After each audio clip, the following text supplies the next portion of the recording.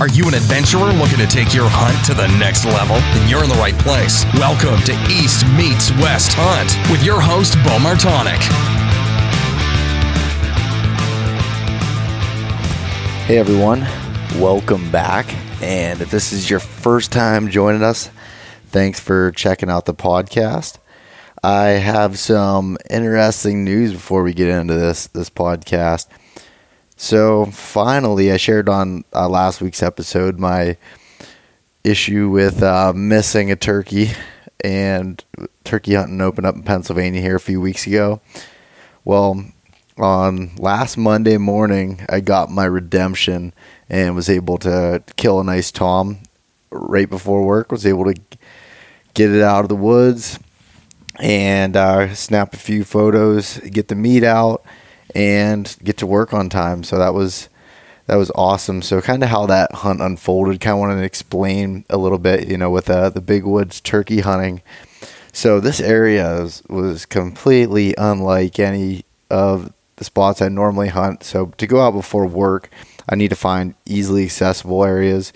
And so actually these turkeys, I found them on Sunday night. I was driving around.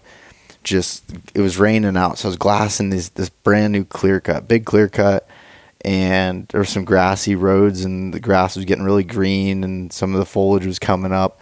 So I was driving around, kind of glassing it, not seeing anything, no birds, and so I parked the truck to get out, to walk out on this ridge and listen right before dark. And when I shut my truck door, I heard alarm putting coming from the clear cut.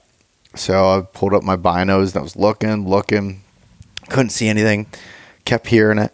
And finally I spotted two birds, and the one looked like it was a nice longbeard, and they were heading in the middle of this clear cut. There was only like very few trees in there for them to roost in, but it was right before dark. So I know they had to be roosting there.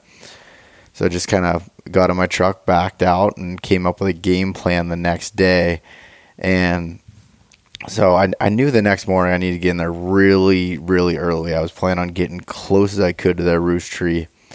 And it keeps getting, if you've been out at all, you'd know it's been getting lighter earlier and earlier.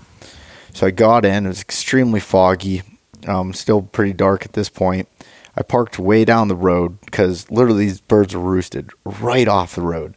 And so it wasn't like a real well-traveled road or anything, but so I got back in, hiked in, and didn't even get to where I wanted to, and they started gobbling already, and it was pretty early. So I was kind of a little bit worried about, I guess getting too close and them seeing me because of how open it was. I didn't have cover of trees. So I was basically right off the road, not too far, but after I set up, I realized I needed to be a little bit higher up on the hill because I was down below them. And a lot of times these birds don't want to come downhill to you. But at that point, I was already set up, and there was actually 5 different gobblers that were just going nuts on the roost. So waiting for them basically to fly down, gave a couple little mouth calls, just messing around with Rocky Mountain hunting calls. They have some turkey calls actually, so I used them for elk and decided to try some of their turkey calls out. And I've never been able to use mouth calls. I don't know what it is. I just can't make good sound off them. But they have one of their single latex ones, just real easy to use. I mean, it's basically marketed to beginners with mouth calls, but like I said, I struggle with it, and it's made out of the same material as my elk calls are. So anyways, gave them a few locators. They knew where I was at. I knew where they were.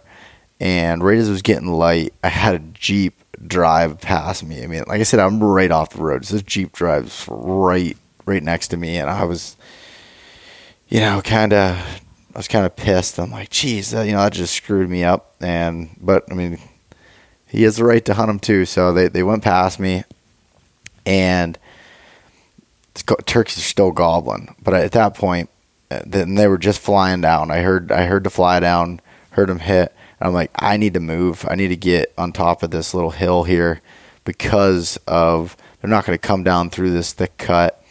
And the Jeep went down quite a bit further. So there was, like I said, there were turkeys all through this clear cut. So I just moved up on the road and sat down, and then all of a sudden I hit the call, and boom, he was close. But I still couldn't see him, so sounded like he was just like strutting out on this gas well pad, and was able to call him out on the logging road right to me, shot him about 10 yards. It was awesome. It was 6 in the morning. I mean, I was done by 6 in the morning, walked up to him and looked at it, and I'm like, no way, I shot off his beard, and half of his beard was missing. There was still, a good section that was almost 9 inches. It came out to 8 5/8, but the other half was like cut clean off. But it was brown, and it looked like it's been cut off for a while. So I knew I didn't shoot it off, and it was missing a bunch of feathers on its chest, and it wasn't. And again, I thought it was from my shot, but after looking at it, it didn't seem to be the case. So, I carried the bird out, ended up running into those other hunters that were in the Jeep, and they apologized to me because they said, your truck was parked so far down the road, we didn't think you were in here. And, it was fine. I was really grateful and that they were nice enough to apologize. And I said, hey guys, there's 4 other birds gobbling here, go after them. So they were going to move and try to get on some of the other birds. So hopefully they did well. But, so anyways, got out of there and was trying to figure out what was going on with the beard. My dad says could be what's called beard rot. And so I wanted to do some research on what that was, and I put a picture up on social media and had people give feedback. Some are saying it's a mite, others are saying it could freeze off in the winter, and then the one that seems to be, and again, I'm no biologist here, but from the information I found, it seemed to be the most legit online. It comes from a vitamin deficiency. Could be, from a tough winter, we had a really wet spring, things like that. And, they just get brittle and break off. So, yeah, it was probably a 2-year-old bird, 3/4 inch spurs, wasn't anything giant, but nice bird at that. And, so I was just like that. I was tagged out and my season turned around.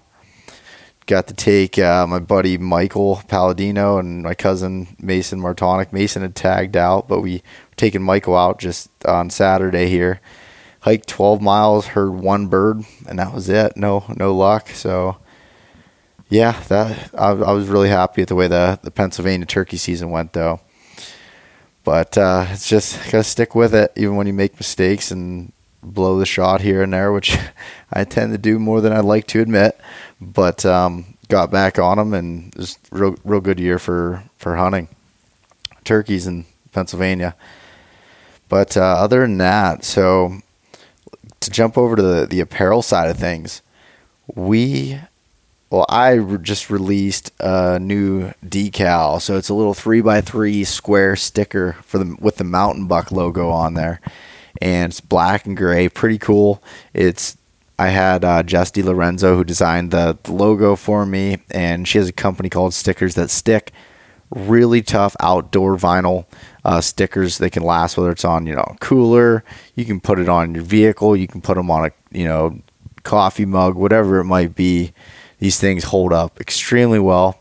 So have those that are for sale on the website, and if you order any other apparel items for the month of May, I'm going to throw in one of those stickers. So just if you're looking to pick up a hat or shirt and wanted the decal too, we'll throw one in. So check that out over on the website, eastmeetswesthunt.com/shop.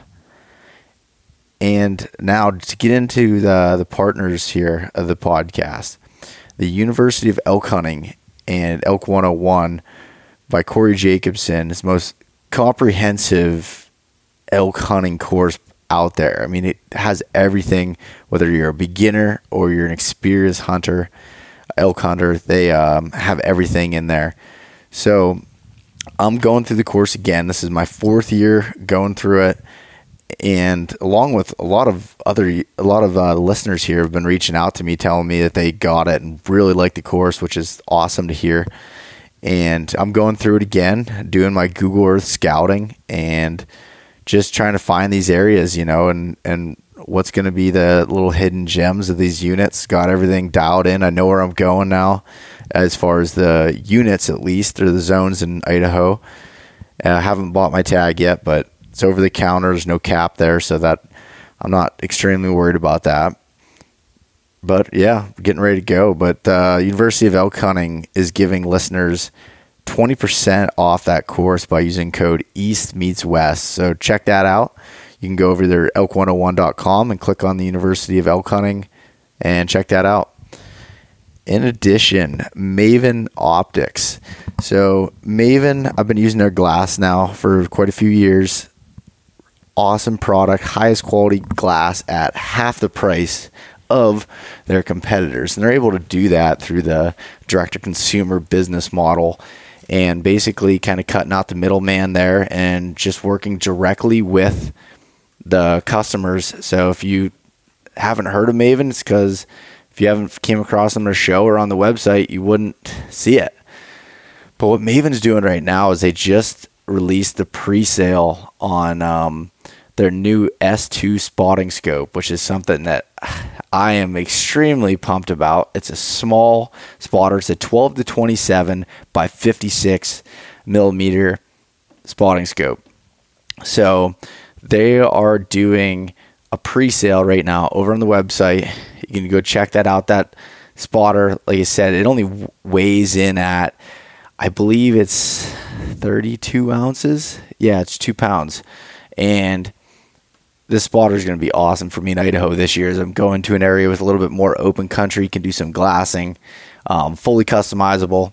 Check that out. And they have a code for the pre-sale and also the East Meets West code that you'll get a free gift with any of the orders there. If you enter an East Meets West -gift at checkout, you will get free gift with any of a full price optic order. So check that out over at mavenbuilt.com. And then lastly, Heather's Choice. So Heather has created and is continuing to put out highest quality food to fuel you in the backcountry or traveling or whatever it might be. High protein, high fats that are really what I noticed the biggest difference with having them versus X brand that's full of salt and carbohydrates. Her meals help you recover so much better after a long day of hiking. You're tired, you're wore out. Yeah, you don't even feel like eating, but you eat the meal high in calories, high in fat and proteins that really help you recover. And that's been the biggest thing for me. So if you want to go over to heatherschoice.com, check out some of the meals. Any orders over $99, if you enter in the code East Meets West, you'll get free shipping on that. And other than that, if you decide just want to sample some things, grab some Packaroons, which are like little coconut cookies, just head over to the website and click on the link that I have under the partners page for Heather's Choice and go through that and try them out. See what you think for yourself. But so this week's episode, I have JP Vicente coming on. He's from Arizona. Works for an outfitter, or is an outfitter, Big Chino Outfitters. And JP is full of knowledge and really is talking about the opportunities for the most of this podcast, about over-the-counter mule deer opportunities in Arizona, and specifically the late season, which is late December, early January hunt that you can get over-the-counter tags, whether you want to do it DIY or if you want to go with an outfitter, it's possible. And some really great bucks hunting them during their rut, which is in December, January there. So hope you like this episode. Check it out and feel free to leave a rating and review on iTunes if you like it. Really appreciate it. Thanks. All right. Welcome back to another episode of the East Meets West Hunt podcast. And today I have on the line, all the way from Arizona, I have JP Vicente on the podcast. JP, what's going on? Hey, what's happening? First, I want to thank you so much for getting a hold of me out here in sunny, beautiful Arizona and having the opportunity to talk about Arizona and and how the East meets the West. And it's exciting. Yeah. Oh, and you had to rub it in by saying sunny, beautiful Arizona as I'm sitting in single digit temperatures in the snow in Pennsylvania. So, Wow. That's what we're known for. You know, it's crazy because it just snowed about 30 inches here a week ago, and it's all gone. And it's 68 degrees today, and that's typical Arizona. But 30 inches of snow is not typical. But for it to be, you know, within a week of something like that, the temperatures are just phenomenal. So yeah, absolutely. Awesome. Well, do you want to get into kind of, to start off here, a little bit of background of you and, you know, kind of why I have you on the podcast here, your business and everything? Yeah, well, first of all, my name is JP Vicente, and I go by Big Chino. Started guiding and outfitting in the mid to late 80s, like in 1987 is kind of how I got established. When I got out of the military, I became a firefighter, and I had a lot of time in my hands. And you know, with my busy work schedule of the fire department, you know, you work 24-hour shifts, so I had a lot of time, free time, and avid outdoor guy. And started guiding and outfitting. And our company's called Big Chino Outfitters. What's crazy thing about it is I lived in a little town called Chino Valley, Arizona, in the Big Chino Valley, and some incredible deer hunting, elk hunting, antelope hunting opportunities here. And so I kind of named it after where I was at the point where I spent most of my time. And the evolution of that, you know, over 30 years now, we've been in business. I had no children at the time. Now my oldest son is 32 years old, same amount of time that when we started the company. But we actually are still in the Big Chino Valley, and the majority of the hunts we do are in the Big Chino Valley.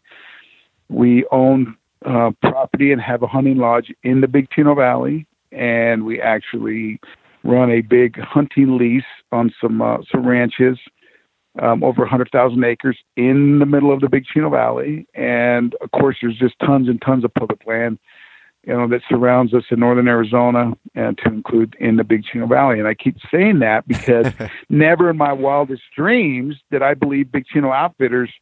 I didn't really recognize that we would actually literally 32 years later be hubbed right here and having all these great hunting opportunities. That's just been phenomenal. So it's a family-owned and operated business, man, and we've been blessed to be able to hunt big mule deer, big elk, and big antelope right smack in the middle of where we're at. Yeah, and it's funny because and how you and I kind of got connected was I was talking to Alex Templeton, who's a guest on the podcast, who had hunted with you just really recently, wasn't it? Yeah, it was funny. Alex, who's with Sitka and Eddie, and she's a farm girl, ranch girl out of Missouri, and big whitetail girl and stuff. And we got to know her through our outdoor industry partnerships with Yeti and Sitka, and invited her out. And she came out with Donnie Wilson, and they hunted over-the-counter mule deer. It's an archery hunt during the rut. And she never knew that this opportunity existed, and had just one incredible hunt. And those are some of the things that I actually would like to bring to light for people, because like Alex, like yourself, people don't realize the incredible hunting opportunities there are in the West, specifically in Arizona. Everybody thinks Arizona's out of touch, and that you know it takes 20 years to get a tag, when in fact you can buy a tag every year and come here and hunt if you're an archer. And not only can you just hunt, you can hunt them different times of the year, to include right smack in the middle of the rut, which is like one of the most sought after times people want to hunt deer. Yeah, no. And that's what was so crazy to me. And before we started recording here, I'd mentioned it to you. I didn't know that there was opportunities like that for Arizona. I just had always heard, and again, this is, you know, me coming from Pennsylvania, not having, you know, a full understanding of all the Western states, but it always sounded like it was out of reach. And you always hear of, you know, the giant elk and mule deer and antelope and everything else. And it just seemed like something that it was going to take me a lot of years to draw or anything else. So it was particularly interesting for me when I heard about these, you know, over the counter opportunities, and just the rest of the opportunities that I'm sure you're going to, hit on here in this episode. Yeah, absolutely. But let me just say this. I want to just we're on the subject of over-the-counter mule deer hunting. I want to talk about it a little bit. I want to explain to everybody that's listening what it really is all about. First of all, I grew up here in Arizona and right smack in the middle of the country I'm in. And so I've been doing this over-the-counter hunt pretty much my entire life. And so the deal is that Arizona is set up as such that you buy a hunting license, costs $160 for a non-resident.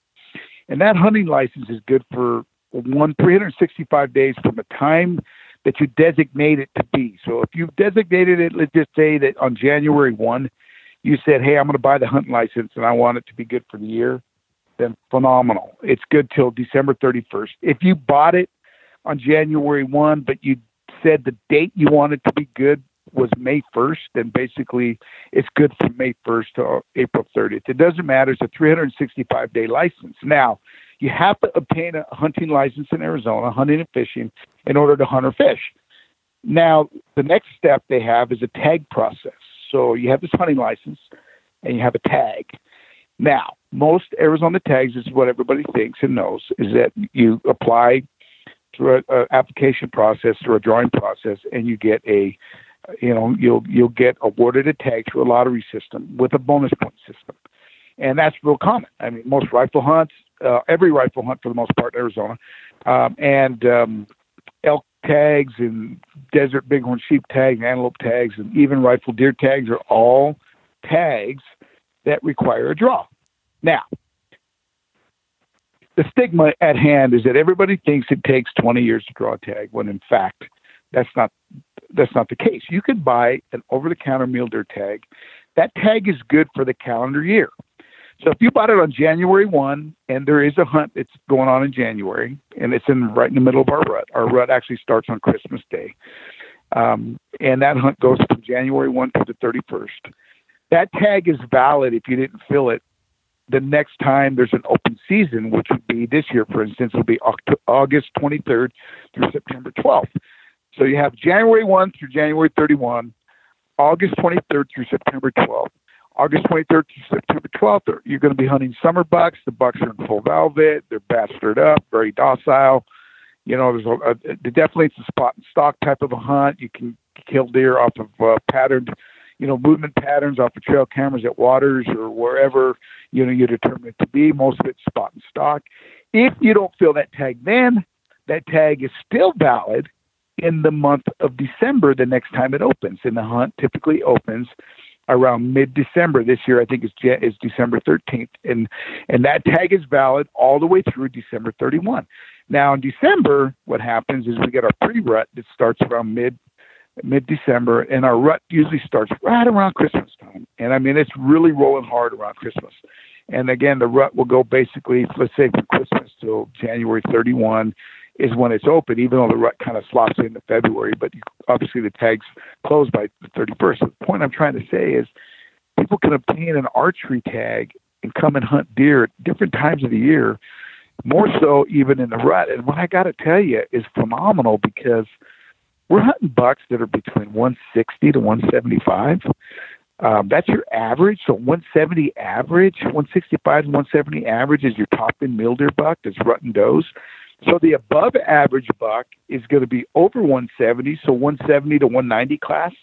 And then what we would call the next level, the exceptional buck, is we always come across 2 or 3 bucks that are going to break 190 to even break 200 inches. As a matter of fact, a year ago, we had a gentleman, first time ever from Texas, came over, had an OTC tag, had a bunch of deer padded in the water, had a great big buck coming in.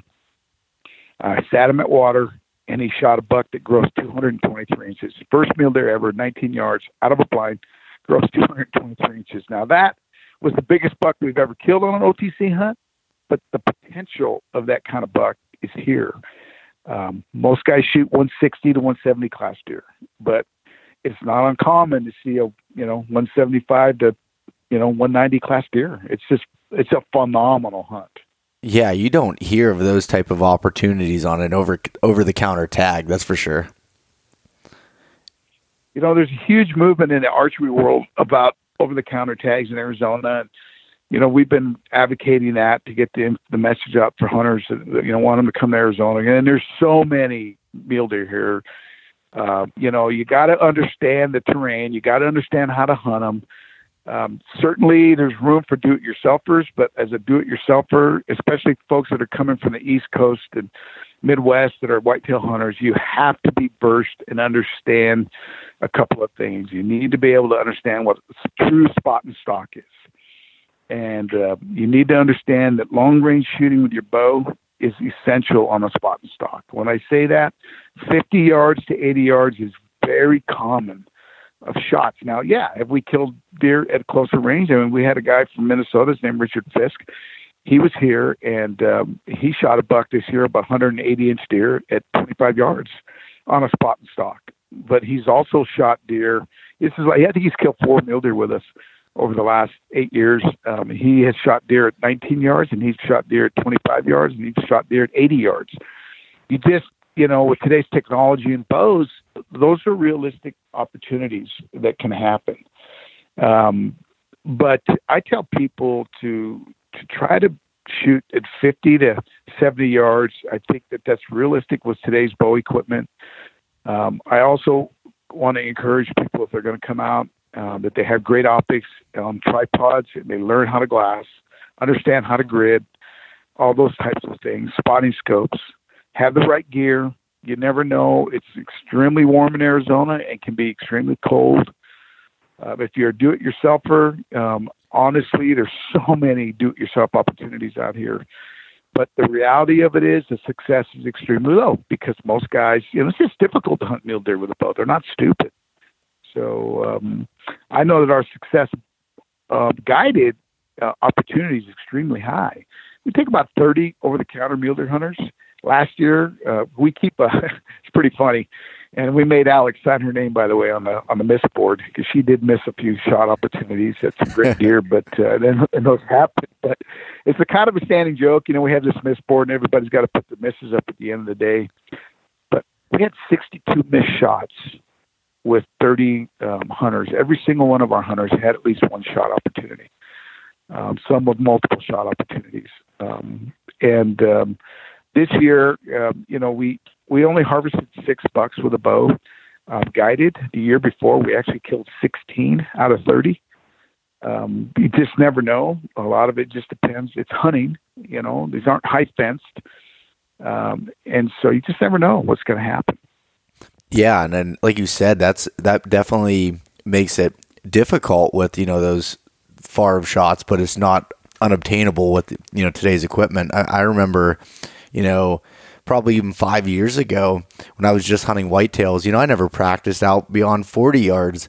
And as I started going out west and getting your bows tuned and being comfortable with it, I practiced in the yard out to 80 all the time, and that makes you so much better at those close shots, and also opens up the opportunities, that much more, for those type of spot and stalk opportunities that and just looking at your pictures online, it seems like it's a lot more of open country, and it's really, I'm guessing, really difficult to get any closer. Well, it's kind of crazy is, I don't know, be growing up here and stuff for us, we don't see it to be really difficult. But there is a lot of open country. But our methods and our guides, they do this every day. We start guiding in the beginning of August, and we roll through all these hunts, and we don't end till January 31st. I think last year we had, this last season, I haven't tallied it up. I think I had 162 or 163 actual days in the field, and so because you're out there and having all these different opportunities and watching these deer and elk and antelope and seeing their movement patterns and understanding their escape routes, even when they're not being hunted, you're really learning where to place people and have a really good understanding of where you need to be and what the terrain is and how to move. And, there's just so many factors that play a role, but Yeah, I'm with you on that. There is a lot of open space. I mean, unfortunately in our country, we're up here where it's pinyon juniper, with a lot of cliff rose. So there's a lot of definite, brush and trees and stuff that allow us that opportunity to get guys, pretty close. So we've had some incredible hunts. This year we had Adam Greentree up here. Hunted with us, killed a great buck, shot that buck actually at 72 yards in its bed in the neck. One of the most incredible shots I'd ever seen anybody do. But he also had a couple of other opportunities and actually missed a couple of bucks that were a little bit closer. But again, it's hunting. And, I know that just the spot and stock opportunities are just phenomenal. You just got to be patient. I think being in great shape is important. You'd be surprised how physical it can be. And I think, you got to know your equipment. You got to shoot your bow. You got to be patient. So those do-it-yourselfers, and a lot of guys out there come out here and do-it-yourself and do well. But, you got to be prepared. It's not whitetail hunting. It's just completely different. And even with do-it-yourselfers, we do semi-guided hunts, where we can help guys, kind of understand what they need to do. But on the other standpoint, I don't think it's a bad deal to come out and be guided once or twice even. So you can really get the feel of what it takes to be able to hunt mule deer, with a bow. And then I think that a guy could go out on his own with what they learned from a guide after 1 or 2 seasons. And I think that probably helped them out. But yeah, again, everybody's got their way. So yeah, well, I was actually one of my first guests on the podcast, a good friend of mine, Matt Comment, who's done a lot of sheep hunts and some different things and elk hunts and everything else. And he was telling me he does a lot of a mixture of, do it yourself and guided. He goes, I'd recommend if someone can save, a couple of years to go on, a guided hunt or whatever it may be, he goes, and be an active participant and not go into it thinking, oh, I'm going in guided. So, it's going to be a given, obviously, like you said, this isn't a high fence operation. It's still hunting. And he goes, but you can learn so much, from going with someone that's experienced like yourself or anyone else that can, teach you that kind of stuff that maybe, down the road you can go, yourself or whatever that may be. I know, so just from my dad went on a late season mule deer hunt in January in New Mexico last year. He drew one of the units up in northwestern New Mexico there, and he was just telling me how difficult it was from the standpoint of, we've never hunted mule deer before, but he's like, those ears are that big for a reason too. And he goes, when you're getting, close into them it can be difficult. That's for sure. Well, it's so funny you talk about that New Mexico. Don't get me wrong. I think drawing that New Mexico tag in January that he had is phenomenal up there in 2B, 2C. I know which tag you're talking about. Yeah, it was 2B. But but I'll tell you right now, the caliber of bucks that you can hunt in Arizona are as good, if not better, than the weight it takes for somebody to draw that tag. You can come here to Arizona. I get a lot of guys that drew the 2B, 2C tag and had just not such a great hunt and called me up at the last minute and came to Arizona and hunted the OTC hunt while their 2B tag or 2C tag was going on. And they said they never even was even close to the caliber of hunt it was. So much better here in Arizona. And honestly, our weather is phenomenal, man. Think about this. Rutting bucks, December, January. Temperatures, 50. Maybe on a warm day, 62. And our deer love when the temperatures in the 50s and 60s. They don't shut down. They rut harder. They move so much more. It's just unreal. As a matter of fact, if it gets below 20 degrees, our deer bush up. It's very cold for them. Arizona deer, they're fair weather deer. They're used to the warmer temperatures. So it gets too cold, you won't see a deer move. So it's just completely different and opposite of what you would expect. But I know this much: when our temperatures are 55, 60 degrees, our bucks are rutting their butts off. And, it's just incredible. So, I'm not knocking the New Mexico hunt. I've actually been involved in that hunt. I've got very good friends at Outfit over there, and we've had a lot of long talks about it. And I'm telling you, I think people would be pleasantly surprised how much better of a hunt this is, especially it's guaranteed. And there's millions of acres of public land. You don't have to be on private land. Millions of acres of public land out there. And if people ask me all the time, JP, and we do offer scouting packages and semi-guided hunts to help hunters and et cetera. But I've had a lot of people ask me, like, JP, where should we go hunt? And I said, you know what? I want you to take the northern Arizona, and I want you to take a dart and throw it, and wherever that dart hits, you stand as good of a chance to kill a 170 to 180 class deer as you would anywhere else. And that's just a fact. Yeah. It's phenomenal deer hunting here. Yeah. You just got to put your time in, and you got to know what you're doing. No, it's funny you say that. Like, as far as like with New Mexico, I think that tag that he drew, it was like a ridiculously low chance of drawing, and he went in with a buddy who was like, hey, you should put in for this tag with me, we'll probably never draw, and he drew it the first year, but that was just luck from that standpoint. But as far as like with Arizona, when you're talking about bucks of even 150 to 170, for the opportunity to be able to hunt rutting mule deer with a bow and being able to get that tag every year if you'd wanted to, that's amazing in itself. Well, that's what I'm getting at. I want to get the word out. I think it for the hunting industry, people that want to come out here and have just a phenomenal hunt, they're missing out. If anybody's ever dreamt about just hunting mule deer as a whole, but let alone in the rut, that's when the biggest bucks show themselves. It's just so fun, man. It's every year you'll see it, on social media, it's really been, it's gotten so big. You can see that there are people that come here, never even been here before, and, harvest an incredible animal. And it's not just mule deer. I mean, there's coos deer over the counter. You can hunt a coos deer if the guy wanted to.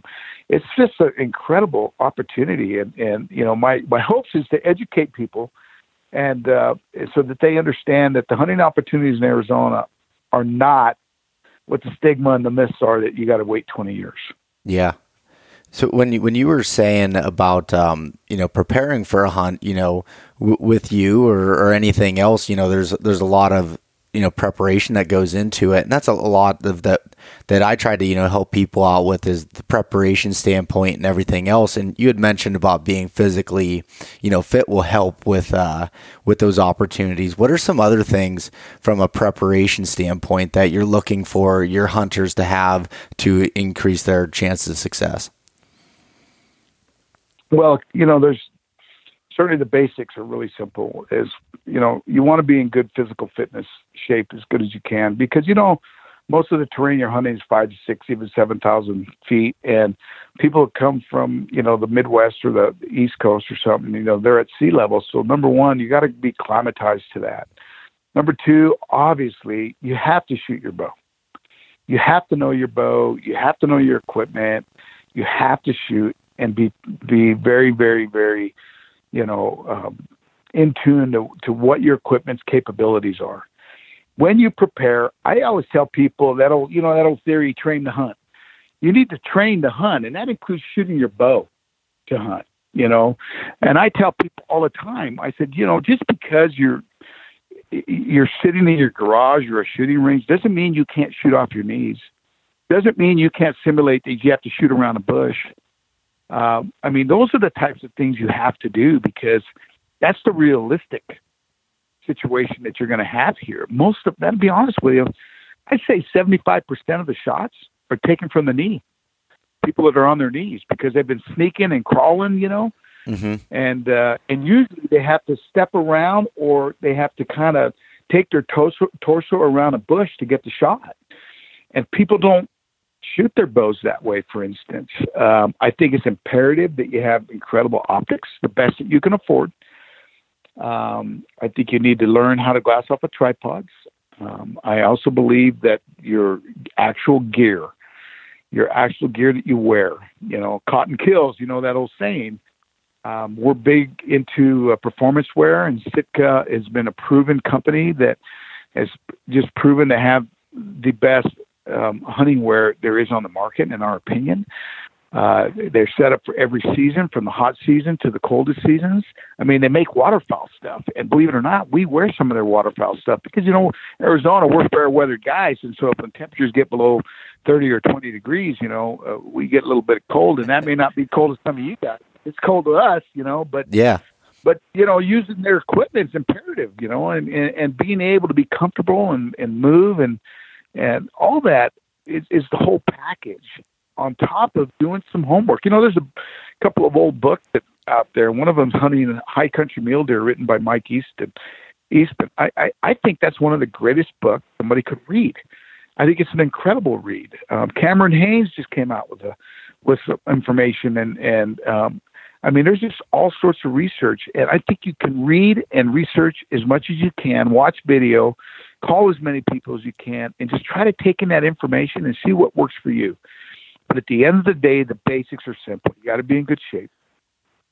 You got to know your equipment. You got to know how to use your equipment, and you have to have the right equipment to be able to, to be able to put on yourself a good hunt. I mean, you're cutting yourself short, and you're cutting your animal short by shortchanging yourself. Yeah, but you got to be realistic about what you can afford. Yeah. And the thing is, like, and I've had John Barklow from Sitka on the podcast here twice to talk about it. And I worked for a Sitka dealer for 3 years and just built systems for people all over the world. And I've became such a big believer in it. And it wasn't, before I even started, working with them on different things. It was well before that I became a believer in it. Once I realized how the systems work together, and moisture management and just being comfortable in those different situations is imperative to, especially Western hunting, but even whitetails, not to go down that rabbit hole, but it can be imperative to it. And if you're spending money on these hunts, I always say that I would rather spend money on tags versus gear, but if you can put some money aside to be able to do that, it definitely won't hurt. Let's put it that way. Well, I'll tell you what, John Barklow is an incredible human being, and he is, for Sitka, he's in charge of all their gear development, and that guy takes that serious. And I can tell you that he takes the input from everybody, and a lot of it from guides and outfitters that he works with, and we're fortunate to be part of that team.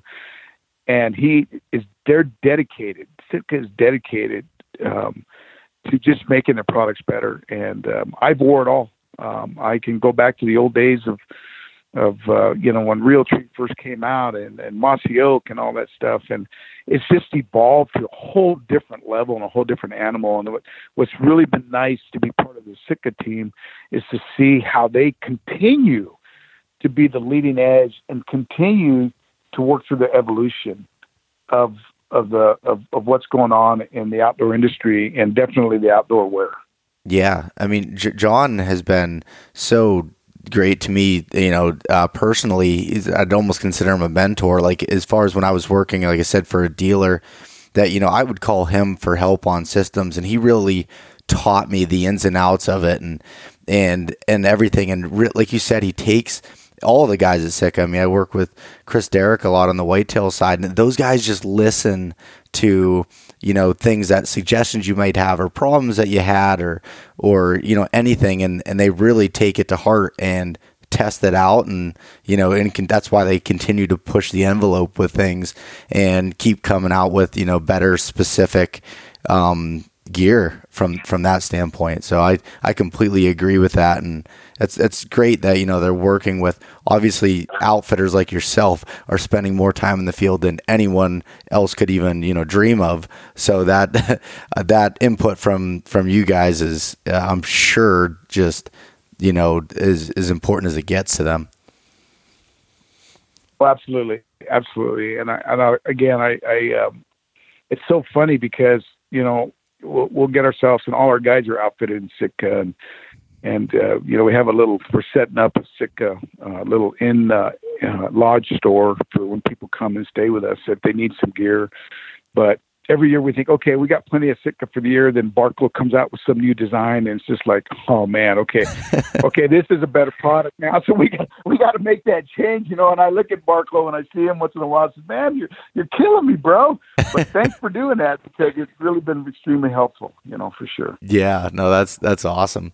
So like you say, gear is extremely important from that standpoint, and shooting your bow and being comfortable with your equipment is, I guess, it sounds like what you're saying is just knowing your equipment in and out, and being able to, I guess, be comfortable in that. Absolutely. And again, you want to be comfortable, and you want to be able to do it physically. And it's just the total package. But again, I tell people, man, you don't have to go spend $3,000 and $4,000 on a brand new setup of equipment. You got to be realistic to do what you can afford. Mm-hmm. That's what's important. And there's a lot of optics out there, like Leupold optics. We work hand in hand with Leupold. Leupold's binoculars are phenomenal. They come out with that new 1556 Santorium and the 12 powers. And I mean, my guide outfit is completely training over it, because I think the cost, the affordability, the clarity.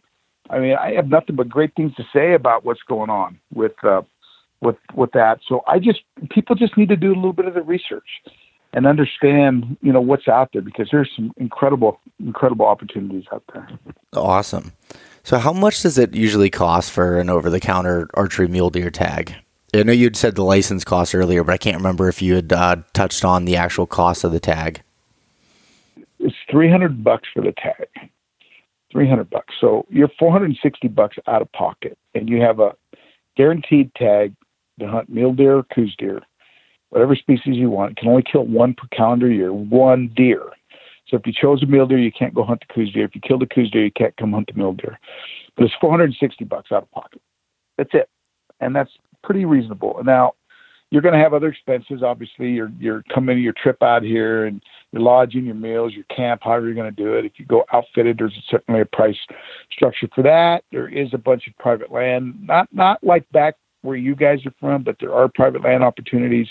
If people don't want to hunt on the public, sometimes the public lands can be a little bit busy. I tell non-residents, if you are going to come and you're going to do it yourself, my recommendation is hunt Monday through Friday, because there's so many days of hunting opportunities that the locals typically go out on Friday afternoon, Saturday, Sunday, and they're back by Sunday afternoon. And you won't have as much hunt pressure on a Monday through Friday type of a hunt, if that's available. On the weekends, no, because they're very popular. I mean, think about it. If you know you can shoot a 180 to 190, maybe even a 200-inch mule deer in the rut with your bow, why wouldn't you go out and hunt it? And so the locals, tend to hit the weekends pretty hard, and then they leave the week, during the week pretty dry, So yeah. What about you were touched on a little bit earlier about an early season hunt that starts in the end of August, I believe. Is that correct? Oh yeah, that's a phenomenal hunt, man. Hunting bucks in the velvet. I mean, it's the typical hunting mule deer in velvet. They're very docile. The weather's extremely warm, and even in Arizona, obviously hot. It can be in the 90s, even 100 degrees, depending on when you come. You do have to prepare for rains, because that's the time of the year in northern Arizona when we have monsoon rains. Water patterns are very, very patternable. Minerals, there's no kind of baiting or any of that in Arizona, but the deer will find different minerals, natural minerals, salt blocks and stuff, or somewhere maybe a rancher might have out for their cattle. They'll have salt out. And you'll see mule deer hitting that, as they're growing their horns. But water is definitely the biggest commodity out here, for sure. Is that do you normally do spot and stalk with that early hunt, or is it more sitting on those water holes? No, I would say that both hunts in August and December, I would tell you that 80% of what we do is spot and stalk. Okay. About 20% is sitting water. Yeah. Gotcha. Yeah. But if we got a hell of a buck coming to water and we got them on trail cam, we use self cams, and I typically have about 150 to 200 trail cams out. If we got a good buck coming to water consistent, I mean, we'll offer the opportunity to our hunters to say, here you go. Do you want to shoot this buck? And like I said, that Texas boy, I mean, he shot a 220-inch deer that way. I showed him the deer, had him pattern the water, said, this buck's going to come in at this time on this day. And he did exactly what we said was going to happen. And so, I mean, you have to look at, how you want to do it. But I do have some guys that even didn't matter the size of the deer. Their whole goal was the spot and stalk. So that's what they did. Yeah. Yeah. And I guess it comes down to, what you want out of that hunt and your, own personal goals from that standpoint. But I think if you told me, you had a 180-inch buck coming into water, I think I'd listen to you and do whatever. Yeah. And the great part is we'll be able to show you on pics, what that buck looks like. So, yeah. But, we're just been real blessed, that have the country we have and the mule deer that we have. And, we haven't even got into the subject of antelope and elk, and I mean, I want to mention this too. I mean, people think they need to wait 20 years to draw an elk tag. That's not true either. I mean, you can draw an elk tag in a matter of 1 to 2 years in Arizona. The problem is everybody thinks they need to draw the most coveted tag in the rut in Unit 9 or Unit 1 or Unit 10, something like that, when in fact you can draw tags and what they would consider a less density unit of elk, or maybe not as high of a trophy quality. But shoot, man, people are still killing 300 to 350 class elk. And if you think about it, like there's a hunt called a limited opportunity hunt. And it's only because limited opportunity means that there's low elk densities to Arizona standards, not to the standards across the country, the Arizona standards. We take 10 hunters a year on that hunt, and our average size elk is 335. I mean, we guys who shoot 300, we even had guys shoot 380 caliber elk, and so that tag right there is like a 30-40% chance to draw without any bonus points. Guaranteed tag with like 3 or 4 bonus points. So 50 to 70% of our hunters are drawing it in 1 to 2 years, and they're not waiting 20 years. I'm kind of upset that I didn't talk to you a little over a month ago before I didn't put in for any points. Well, the draw's coming out. Like right now, the draw's happening right now. So if you did put in for your Arizona, you better be checking your credit card, because your credit card, if it says there's a charge on it for the Arizona Game and Fish, specifically $650, means you drew an elk tag somewhere. So, you need to be looking at your credit card, because the draw is occurring right now. The results will be posted probably in about 2 weeks, but the draw is happening right now. Yeah, and they normally hit your credit card before you see the actual results, if I remember right. That is correct. You'll see a charge on your credit card from Arizona Game and Fish. You won't know the results of what you actually drew. 90% of the time, people drew their first choice. Mm-hmm. But you got to still wait to see what the actual tag issuance is, in case you did get luck. You did get your second choice. But most non-residents, usually they draw their first choice, and if they knew what they applied for, they have a good understanding. And again, we at Big Chino, we help the hunters do that process when that time frame comes. We look at the strategies, we look at the draw odds, we talk about them when they want to come, and explain the whole process. And I got a guy named, I mentioned earlier, this Richard Fisk out of Minnesota. He spends a lot of time hunting with us, and he drew an elk tag again. And I think this is his third elk tag in Arizona in the last 8 years.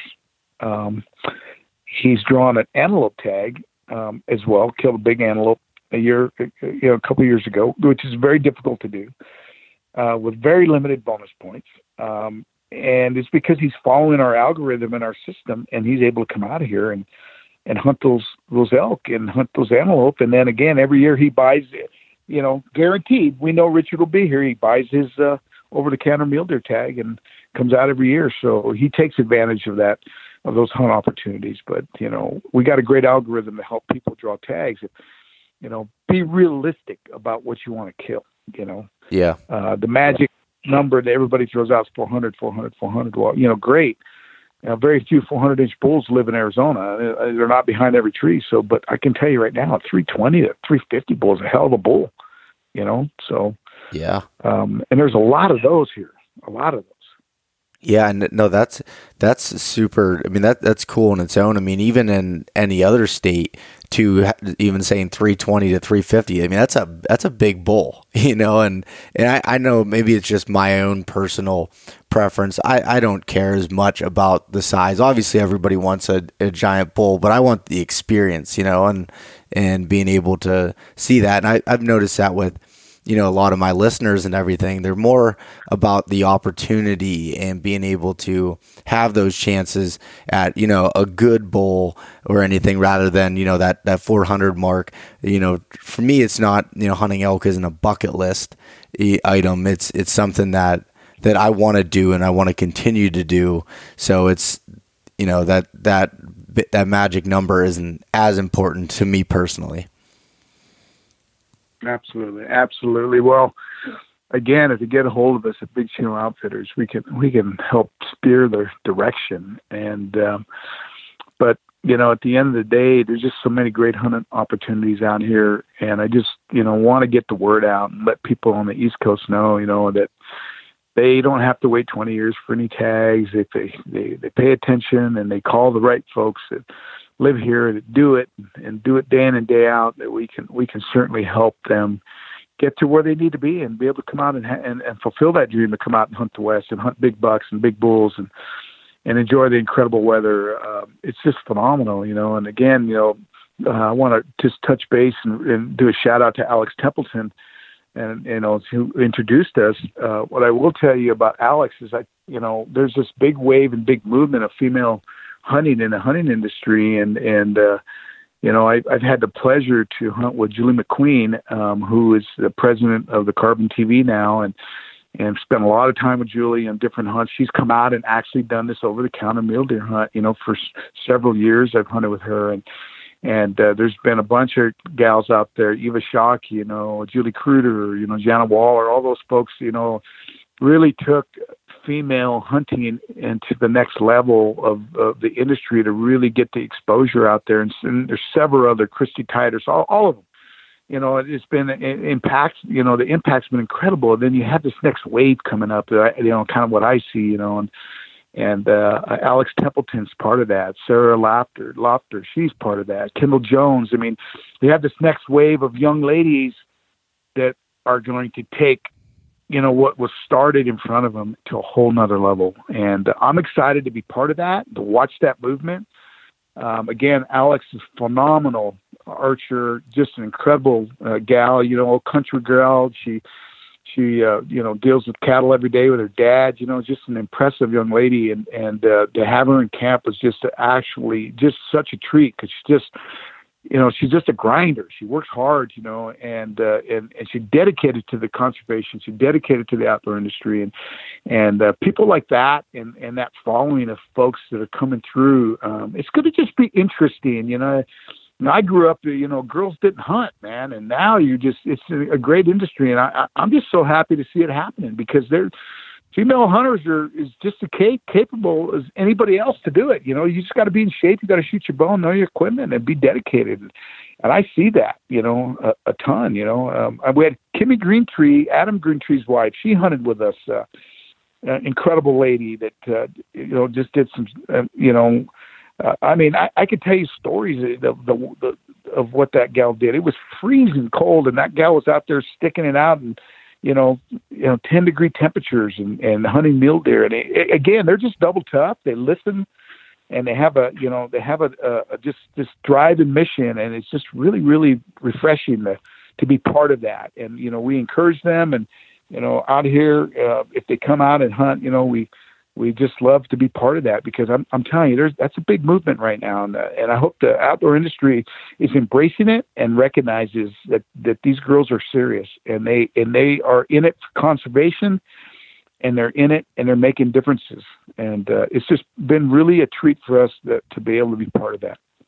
Yeah, no, definitely. And like I said, I met, Alex recently. I think I'd been around her a bunch, but just met her at the ATA show, and then in Harrisburg, Pennsylvania, where we recorded the podcast and everything, and she's definitely a great person and also a great hunter from that standpoint, and really takes it serious, and that's awesome to see that wave, like you said, of these women that are just truly passionate about hunting and bringing a positive light to it and in that respect as well. Absolutely. And again, having the opportunity to just be part of that is humbling. And we just enjoy hunting with them. They all have great attitudes and they're serious, and I want to make that clear. They are serious. People don't realize how serious they are. And it's just joy. But I'm going to tell you something. Don't kid yourself, man. You stand toe to toe with them and shoot. You better be on your game, because them girls can get after it. They can get after it. I've learned that I won't shoot up against a girl, because normally they are better. And it takes a lot to admit that, but they are. I don't know what it is, if they're just more patient or what, but they usually can outshoot the guys. Yeah. Well, yeah, that's for sure. And so, JP, is there anything else from the Arizona standpoint that you wanted to cover and talk about here on the podcast about opportunities or styles of hunting or anything else? I just want to reach out. First of all, I just want to thank all our outdoor industry partners. I want to just kind of throw that out there. Without them and the support to allow us to check out the new products and get it out in the field so people know exactly what to use and how to use it. It's just, again, we're just so grateful. Stealth, GSM, Yeti, Leopold, Sitka, Flatline Maps, Schnees from Montana. There's just so many. Go Hunt. There's just a ton. Phone Scope, all of them. I mean, they're all work hand in hand to get the best products that we can get, and so that we can make sure that our hunters have the right stuff. And by having the right stuff affords the opportunity for them to have the best success. I do want to just mention that Big Chino Outfitters, we guide hunts and we offer all sorts of opportunities. We tailor our hunts and your hunt to meet your needs, everywhere from your do-it-yourself stuff to scouting packages, semi-guided hunts, and fully guided, outfitted hunts on private land, public land. And again, we're in it for the success of the hunt for the hunter. We're not about taking hundreds and hundreds of hunters. We really try to keep it very small, because we're all about the quality of the hunt. And I think that that's imperative for people. It's a family owned and operated business, and whatever we can do to help the industry and help any hunters out there that learn about Arizona, please, feel free to give us a call and shoot us an email, hit us up on Instagram, Big Chino Outfitters. Whatever you need to do to get a hold of us, we will get a hold of you, and we will help you come out and live your dream of hunting the West, man. And I think, we're just so appreciative that you would call and the opportunity to be able to talk on the podcast. And if you ever have any questions, you ever want to talk about Arizona, you want to talk about anything that we got going on out here, conservation, all the different programs that are going on, you call me anytime, and I'm here for you. I want to get the information out for Arizona and for hunters to know that the opportunities are here if they just choose to do it. Yeah, well, I really appreciate that. And definitely to give a note to the listeners, if you haven't checked Big Chino Outfitters out on Instagram and you want to see what he's talking about these mule deer rutting, I just saw a video the other day that you guys posted with some giant bucks fighting. Oh man, that was an awesome way to get through lunch break at work, that's for sure. And that was funny. That video was actually on Alex Templeton's hunt. And those bucks went at it for about 15 minutes, and Alex got very close, couldn't get the shot off. But yeah, that was a pretty aggressive video there. Two big bucks too. One of those bucks probably go close to 180. The other buck was in the 170s, and man, those bucks went after it. Yeah, that was phenomenal. Yeah. Pretty savage video. Yeah, they're relentless as far as the fighting goes there. That was such a cool video to see, and I'm sure to experience that firsthand is just something that you'll be, talking about well into later years in your life, that's for sure. Well, we're just so fortunate that we were able to capture it on our phone scope, and can always look back at that. But, we see that stuff all the time. And, yeah, absolutely. Again, I just want to thank you for the East Meets the West podcast. It's a great podcast. We listen to it all the time. And Big Chino Outfitters, whatever we can do, to be part of your team to help folks out there to get the information, they can call us or email us or IM us, whatever, anytime. Would love to talk to them. Awesome. Well, JP, thank you very much for coming on. I like I said, I really appreciate it and look forward to talking to you again soon. Hey, again, thank you so much. And I wish everybody well. Good luck out there with the Arizona draws. Anybody who applied, you guys get ready because the results are coming. They're going to be in your lap here real quick. Let us know if we can help. Awesome. All right, JP, we'll talk to you later. All right. Thank you. Have a good day. Thanks so much for listening to this episode of East Meets West Hunt with your host, Bo Martonic. For more great content and to stay up to date, visit eastmeetswesthunt.com, Facebook at East Meets West Outdoors, and Instagram at East Meets West Hunt. If you enjoyed today's episode, please review and subscribe, and we'll catch you next time.